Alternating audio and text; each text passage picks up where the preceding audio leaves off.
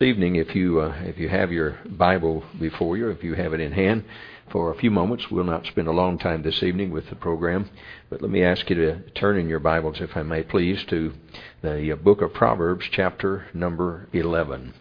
Proverbs, chapter number 11. We have been, for a few weeks, we have been preaching and teaching on the subject of the issues concerning pride, humility, and brokenness. And we believe the Bible teaches very clearly that we're born with a spirit and an attitude of pride, and for that reason, it has to be addressed in a person's life. Well, pride is not something you just can kick off and say, well, I'm not going to be proud anymore. It just doesn't work that way. So from a biblical standpoint, the only way that it can be appropriately and properly addressed is that a person has to be born again. There's nothing in the Scriptures that indicate there's anything good about pride.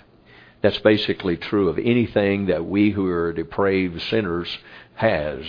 If there's nothing good said about it in the Bible, it's pretty evident that we were born with it, that we got it, and we've taken it on our quote backpacks, and we begin to live life with it. So the problem with that is, it's not something you can just shed and say, I'm not going to do that anymore.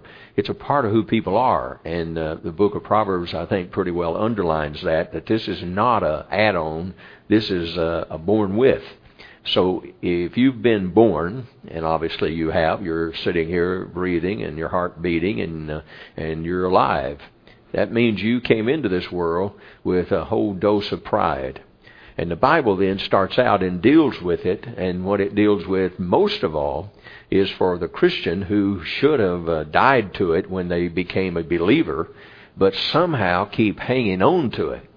So the first thing is you have to be born again to even address it. You have to be saved by the grace of God. There's a song in our songbook. It's, let's see, I think I have it in here, page 511.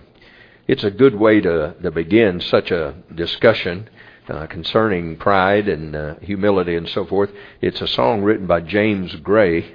The words are, and Daniel Towner did the music.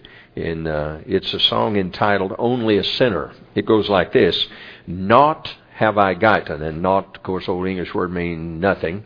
Nothing have I gotten but what I received. Grace hath bestowed it since I have believed. Boasting excluded, pride I abase. I'm only a sinner saved by grace. Once I was foolish, and sin ruled my heart, causing my footsteps from God to depart. Jesus hath found me, happy my case. I now am a sinner saved by grace. And then in verse 3, suffer a sinner whose heart overflows, loving his Savior to tell what he knows. Once more to tell it would I embrace. I'm only a sinner saved by grace. The verse that states the case is that naught have I gotten but what I received. And that's talking about the good things. But it can also be said that when you came into this world, you were born sinful and you had a sin nature. And the fact is that that has to be addressed, and the Bible addresses it. But in the case with pride, it sometimes carries over even for a believer. And the Bible then is a death nail to that, because there's nothing in the Bible that says anything good about pride. But here in Proverbs chapter 11, and we've covered several verses, but I wanted to conclude with these, and I think I mentioned this the last time we were together. Look at chapter 11 and look at verse number 2. It says, When pride cometh, then cometh shame, but with the lowly is wisdom. Pride comes, and sooner or later, it's going to produce shame. And the word, as we mentioned it the last time we were together, brings about the idea that you simply have something for which you'll deeply regret. So pride is not something that you think you can just carry for the rest of your life and somehow some good will come of it because you're proud. And so the Bible has made it very clear that that's just not going to happen. Look over from where you are in chapter 11, look over to chapter 15 of Proverbs, chapter 15, and look at verse number 32. Proverbs 15:32, the Bible says, "He that refuseth instruction despiseth his own soul, but he that heareth reproof getteth understanding." And then verse 33, "The fear of the Lord is the instruction of wisdom, and before honor is humility." What it basically is telling you that in the first place, pride keeps us from receiving instruction. When you think you've arrived, when you think you know it all, when you think you don't need anybody telling you how to do something, and yea, verily, you turn around and begin to tell people that you can tell them how to live life and how they can do the right thing. The problem with that is the Bible indicates that that's not going to bring honor. Because honor, as this verse says, the fact is, the fear of the Lord is the instruction of wisdom, meaning that you receive it, and as you receive it, in the time you can be found to be honored. And the word and the phrase here indicates that before any kind of true honor, and that's what the word really means, true honor, and that's talking about something beyond man. It's not just some club giving you a plaque. This is honor that goes way beyond that. So what it says is, and the basic point is, that pride keeps us from receiving instruction. The failure to receive instruction creates a situation where you would never have true honor. And true honor is what the believer ought to be seeking. Then from chapter 15, look over to chapter 18. Chapter 18 of Proverbs, in verse number 12, it's as if we didn't get that verse in chapter 15, so he repeats it. Chapter 18, verse number 12 simply says, "Before destruction, the heart of man is haughty, or proud, or arrogant, or boastful, and before honor is humility." So again, the emphasis is before man crashes and burns in his arrogance, the fact is that he can locate the problem. It is a haughty spirit or a spirit of pride. And when you recognize it and you can begin to deal with it, then it may be that you will receive the instruction you should. And in time, you may get real honor, true honor, legitimate honor. Well, those are the words about pride. But to change gears, and this is back to a verse we used before, but it's in 1 Peter chapter 5 and verse 5, and it's about humility. And verse 5 of 1 Peter 5 says, "Likewise, ye younger, submit yourselves unto the elder, yea, all of you be subject one to another." And then he uses this phrase. He's talking to believers, and he says, "Be clothed with humility." The reason is because God resisteth the proud, and giveth grace to the humble. So God just flat out tells you that I am not going to work with a proud person. You see, so here's the deal. You go find me a proud person, and I'll find you a person who is self-centered, self-living, self-promoting, and depending on self to get them through everything. And the consequence of that is the Lord said, I don't have anything to do with that. The word resist means to push back from. It carries the idea that God keeps these people at an arm's reach and says, no, I don't deal with proud people. The only way you get the business with God is the business of humility. And that's why in this verse of Scripture, speaking to believers, he simply says to them they are to be clothed with humility. The word clothed in the Greek language means to engirdle. It means to pick up and put on a garment that laborers wore. And it was what every Christian is to do. It's to be available for service, and the kind of service rendered was that of a slave. You didn't get paid for it. You were already owned. And so what your assignments were, you just do what you're told by the master, and you wore the girdle of labor. This is that same phrase. This is the same reference. So he says to every Christian, I want you to first of all understand, regarding the master, which is the Lord Jesus, you're a slave. You're a slave. So you have, in essence, you have no rights. Zero rights. Slaves do not have rights. So the first thing is, a Christian understands they're submitted to the Lord. They have no rights. And that's why it's mercy. Everything you get, every good thing that comes your way is of the grace and the mercy of God. So we recognize, first of all, we're believers, we're slaves. And that's why Paul called himself that. So he called himself that frequently, faithfully. The second thing about it is that a slave serves without acknowledgement. That means to say that Christian communities, and I know a few churches that have tended to go to this, where they don't mention any names of anybody who serves in the services. Their intent is that nobody would get the idea of some sense of pride about getting to do it. So what they quit doing, and in fact an article came across my desk about a week ago, and it simply was this: nobody's name is mentioned in the church services at all. Nobody. They don't get up and say, now Pastor Henry's going to speak. They don't get up and say, John Doe is going to sing. And they don't get up and say, so-and-so is going to play the instruments. They don't give anybody's names. When they call on one to pray, they just sort of give a motion toward a person, and that person prays. Their whole idea is that they don't want to feed what man is prone to get. You know, if he thinks his name being mentioned, there's some glory in that, he may get a little puffed up in pride, and he may feel a little bit special. So this church works doubly hard to make nobody anybody before the Lord. That's the idea of the verse in 1 Peter chapter 5 and verse 5. You engirdle yourself as a slave. It becomes the badge of humility. And when you do that, you don't look for anybody to pat you on the back and say, hey, you did a wonderful job washing the feet of these folks who came to visit us.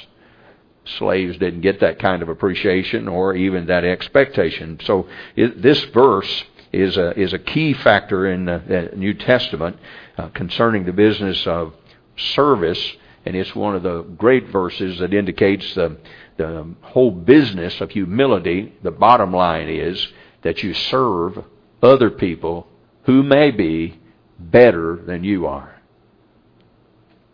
It sort of makes you feel humble. For instance, the Lord set the pace when He washed the disciples' feet. You know, I've never thought about Peter in a wrong way concerning him saying to the Master, "You're not washing my feet." I've thought myself, if I was sitting in a chair and the Lord Jesus Christ was getting up and He took off His towel and He began to get ready to wash feet, and I'm sitting here and He brings His basin over to me and His towel, and He gets down in front of me and He says, "I'm going to wash your feet," I have deep respect for Peter saying, "You ain't washing my feet." And I know what the Lord said to him, if I don't wash your feet, I have no part with you. What the Lord was really telling Peter was, look, if you feel toward me that you're not worthy that I wash your feet, I want you to feel that way toward service to everybody else. By the way, it was Peter who wrote 1 Peter 5:5. It comes from his heart. He simply says, clothe yourself with humility just like our Lord did when He got down in front of us and He washed our feet. And we'd say, well, we would never let Him wash our feet. Well, you probably would, for Him to tell you that if I don't wash your feet, I have no part with you.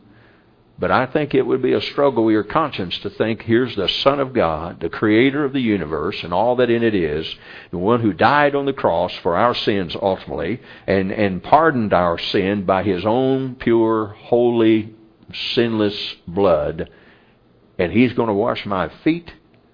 That'd just be a hard job to take. And I think in Peter's case, I respect him saying, "You ain't washing my feet." And I concede that when he conceded, when he found out that if I don't do it, then you and I are not going to have part with each other, Peter concedes quickly. And then Peter says, not just my feet, but everything else about me. Wash me whole and total and so forth. And the Lord says, I don't have to do that. I just need to wash your feet. I say to you that the whole issue about humility and bringing a person down to that point is one of the great truths about one of the great men of the Old Testament. We'll just have time to introduce you to it, but I want you to see it. Look, if you would, in your Bible to the Old Testament, second book of the Old Testament, book of Exodus, and look at chapter 1.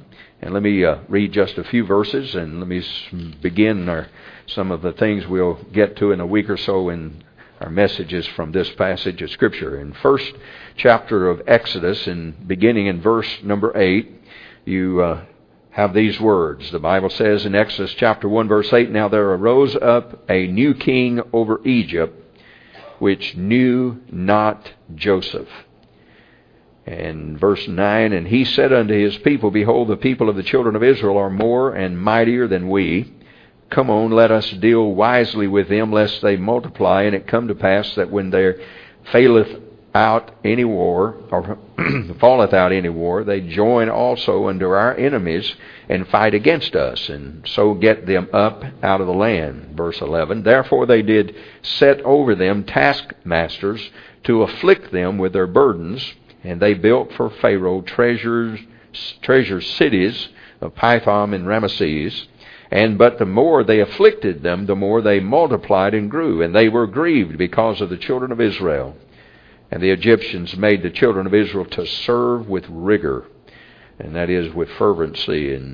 And they were slaves, but they were required to serve with a greater diligence and dedication and so on and so forth. That's what the word is carried. Verse number 14, "They made their lives bitter with bondage, in mortar and brick, and in all manner of service in the field. All their service wherein they made them to serve was with rigor. And the king of Egypt spake to the Hebrew midwives, of which the names of one was Ziphrah, and the name of the other Puah. And he said, When ye do the office of the midwife to the Hebrew women, and see them upon the stools where they gave birth, if it be a son, then ye shall kill him. But if it be a daughter, she shall live. But the midwives feared God, and did not as the king of Egypt commanded them, but saved the men children alive. And the king of Egypt called for the midwives, and said unto them, Why have you done this thing, and have saved the men children alive? And the midwives said unto the Pharaoh, Because the Hebrew women are not as the Egyptian women, for they are lively, and are delivered ere the midwives come in unto them. Verse 20, Therefore God dealt well with the midwives, and the people multiplied and waxed very mighty. And it came to pass, because the midwives feared God, that he made them houses. Verse 22, And Pharaoh charged all of his people, and this is not just the midwives, Pharaoh charges all the people, saying, Every son that is born ye shall cast into the river, and every daughter ye shall save alive. This is giving somewhat the background after Joseph, the king that knew Joseph, and the one that was over Egypt when Joseph was there, and the story we're most familiar with. And it tells you that after Joseph, there came a king in Egypt who did not know Joseph, didn't care about the Israelites, had no interest in the relationship with them. And so this king comes along and recognizes very quickly that the Israelites are going to overrun them. And it didn't take long to overrun a group of people. America's learning that as I mentioned in the morning service, Islamic people, there are vast numbers of them all across America. And the trouble with that is that they are now pushing Sharia law. They want to change the law of our land to match that which they want. And so just like in Egypt, the Pharaoh in Egypt decided, now this is what's going to happen. These slaves are going to become the people who are going to make us slaves, and especially if we were to go to war, these folks would join our enemy, and then they would defeat us, and then they'll go on their way. And so they are saying very clearly, we can't have that. So the Pharaoh says, here's the system with which we'll work. We want to make sure that all the work done is increased, and we'll put a workload on them so badly that when they go home at night, they won't wiggle, they won't move, they won't even be able to walk. We'll work them so hard. Well, the Bible says the more they afflicted them, the more they multiplied. And that didn't work, so the Pharaoh comes back and says, okay, since we can't get them to stop producing children, what we'll do now is that we'll go back and we will have the midwives who go there when they deliver. We'll have them to kill off all the sons. Make sure there are no male children that'll live. Well, they tried that, and the midwives were respectful enough and feared God enough that they would not kill the sons. And so by virtue of doing that, it became an issue that Pharaoh decided that we got a problem here, so he calls in the midwives. And they simply said, hey, when we get there, they already given birth. We can't stop that. We can't do anything about that. And it is still it still infers that the midwives were not going to kill the sons. It still indicates that. So it would still say it was a direct disobedience. Daniel, I think we better shut this down again.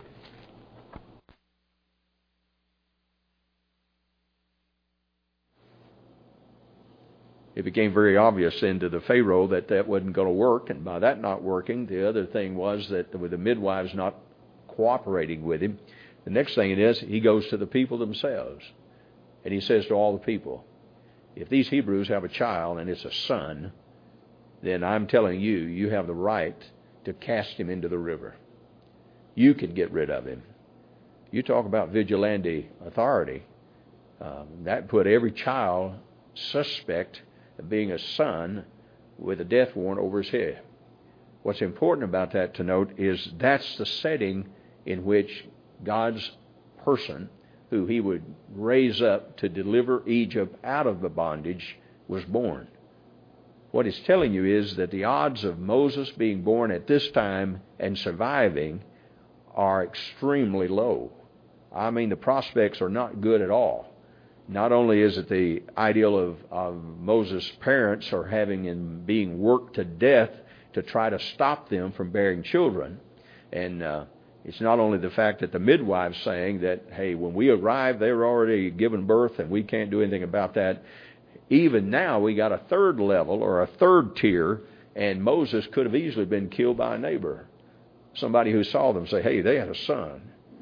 Let's get him and let's toss him into the river. So in that context, chapter number 2, notice if you would, verse 1, there went a man of the house of Levi, took to his wife a daughter of Levi. The woman conceived and bare a son, and when she saw him to be that he was a goodly child, she hid him 3 months. And when she could no longer hide him, she took for him in an ark of bulrushes and daubed with slime, with pitch, and put the child therein, and she laid it in the flags by the river's brink. And his sister stood afar off to wit what would be done to him. This is just the beginning of what we would call the miraculous working of God to raise up a son that would one day become a man, and that man would be the deliverer of Egypt.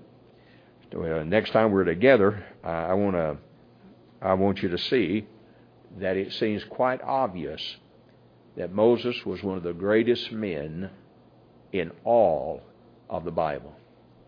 You think about this. As you read the Old Testament, and especially the first 5 books of Moses, you get the picture very quickly that God didn't even deal with Israel at the beginning apart from Moses. Almost everything they knew, God told Moses, and Moses told them. I've hammered for several Wednesday nights on the issue of Leviticus. I believe the book of Leviticus proves the inspiration of Scripture more fully than probably any other solid book in the whole Bible. There's no book in the Old Testament or the New where you have the repeated statement that God spoke to Moses. God spoke to Moses. God spoke to Moses. God spoke to Moses. And everything God spoke to Moses, Moses spoke to the people and told them, here's what God said, and here's what he wants, and here's how he wants it done. The whole book of Leviticus is just a constant repeating of what God said to Moses that Moses would say to Israel. They never enacted the law. They didn't have even the plans for the priesthood. Every single bit of that came from God to Moses to the people. Someone wrote this. In fact, the very guy who wrote its name is I.M. Haltman. And I think he's captured it well. He says, all of God's early dealings with Israel were transacted through Moses. He was the prophet, the priest, and the king, all wrapped into one person. And so united all the great and important functions which later were distributed among a plurality of people. But at the first, Moses did it all. He was treated like a king. He was listened to like a prophet. And the fact of the matter is that he operated like a priest by virtue that he knew more about the priesthood than the priests themselves. He also wrote, he said, the life of Moses presents a series of striking antitheses. He was a child of a slave, and yet he was a adopted son of a queen. He was born in a hut, but he lived in a palace. He inherited poverty, and yet he enjoyed unlimited wealth. He was the leader of an army, but he's also the keeper of flocks. He was the mightiest of warriors and the meekest of men. He was educated in court, but he dwelt in the desert. He had the wisdom of Egypt and the faith of a child. He was fitted for the city, but he wandered with Israel in the wilderness. He was tempted with the pleasures of sin, but he endured the hardships of virtue. He was backward in speech, and yet he talked with God. He had the rod of a shepherd and the power of the infinite. He was a fugitive from Pharaoh, and he was an ambassador from heaven. He was a giver of the law and the forerunner of all grace. He died alone on Mount Moab and appeared with Christ in Judea. And no man assisted at his funeral, and God himself buried him. That's a pretty unique resume. And the fact of the matter is, it's just telling us and explaining to us how important this man Moses was. But Moses, and much of what's written in that about Haldeman, is not telling you that he had to go through a period of brokenness. And that's what we'll talk about the next time. I hope you'll be with us. Let's bow in a word of prayer, and as we have been doing on a Sunday evening, we'll have prayer and you'll be dismissed from your pews. Let's pray. Our Father in heaven, we thank you for your goodness, your grace to us. We thank you for that which we have witnessed this evening and the testimonies that have been given of our young people who have been diligent and dedicated in their work with the Patch program, Pee Wee Patch and Patch the Pirate. We thank you for the due diligence these young people have shown in fulfilling these responsibilities and obligations. And Father, I thank you for the teachers and workers with them. I thank you for their giving of themselves and pouring themselves into the lives of these young people. I pray you'll bless them and show them favor for that. Thank you for all the parents who make sure the children get to the programs, and they work extra hard to make sure the children do their devotions and work with them in a way that the children will gain things that will not only last for the present, but all the way from here to the time they leave this earth.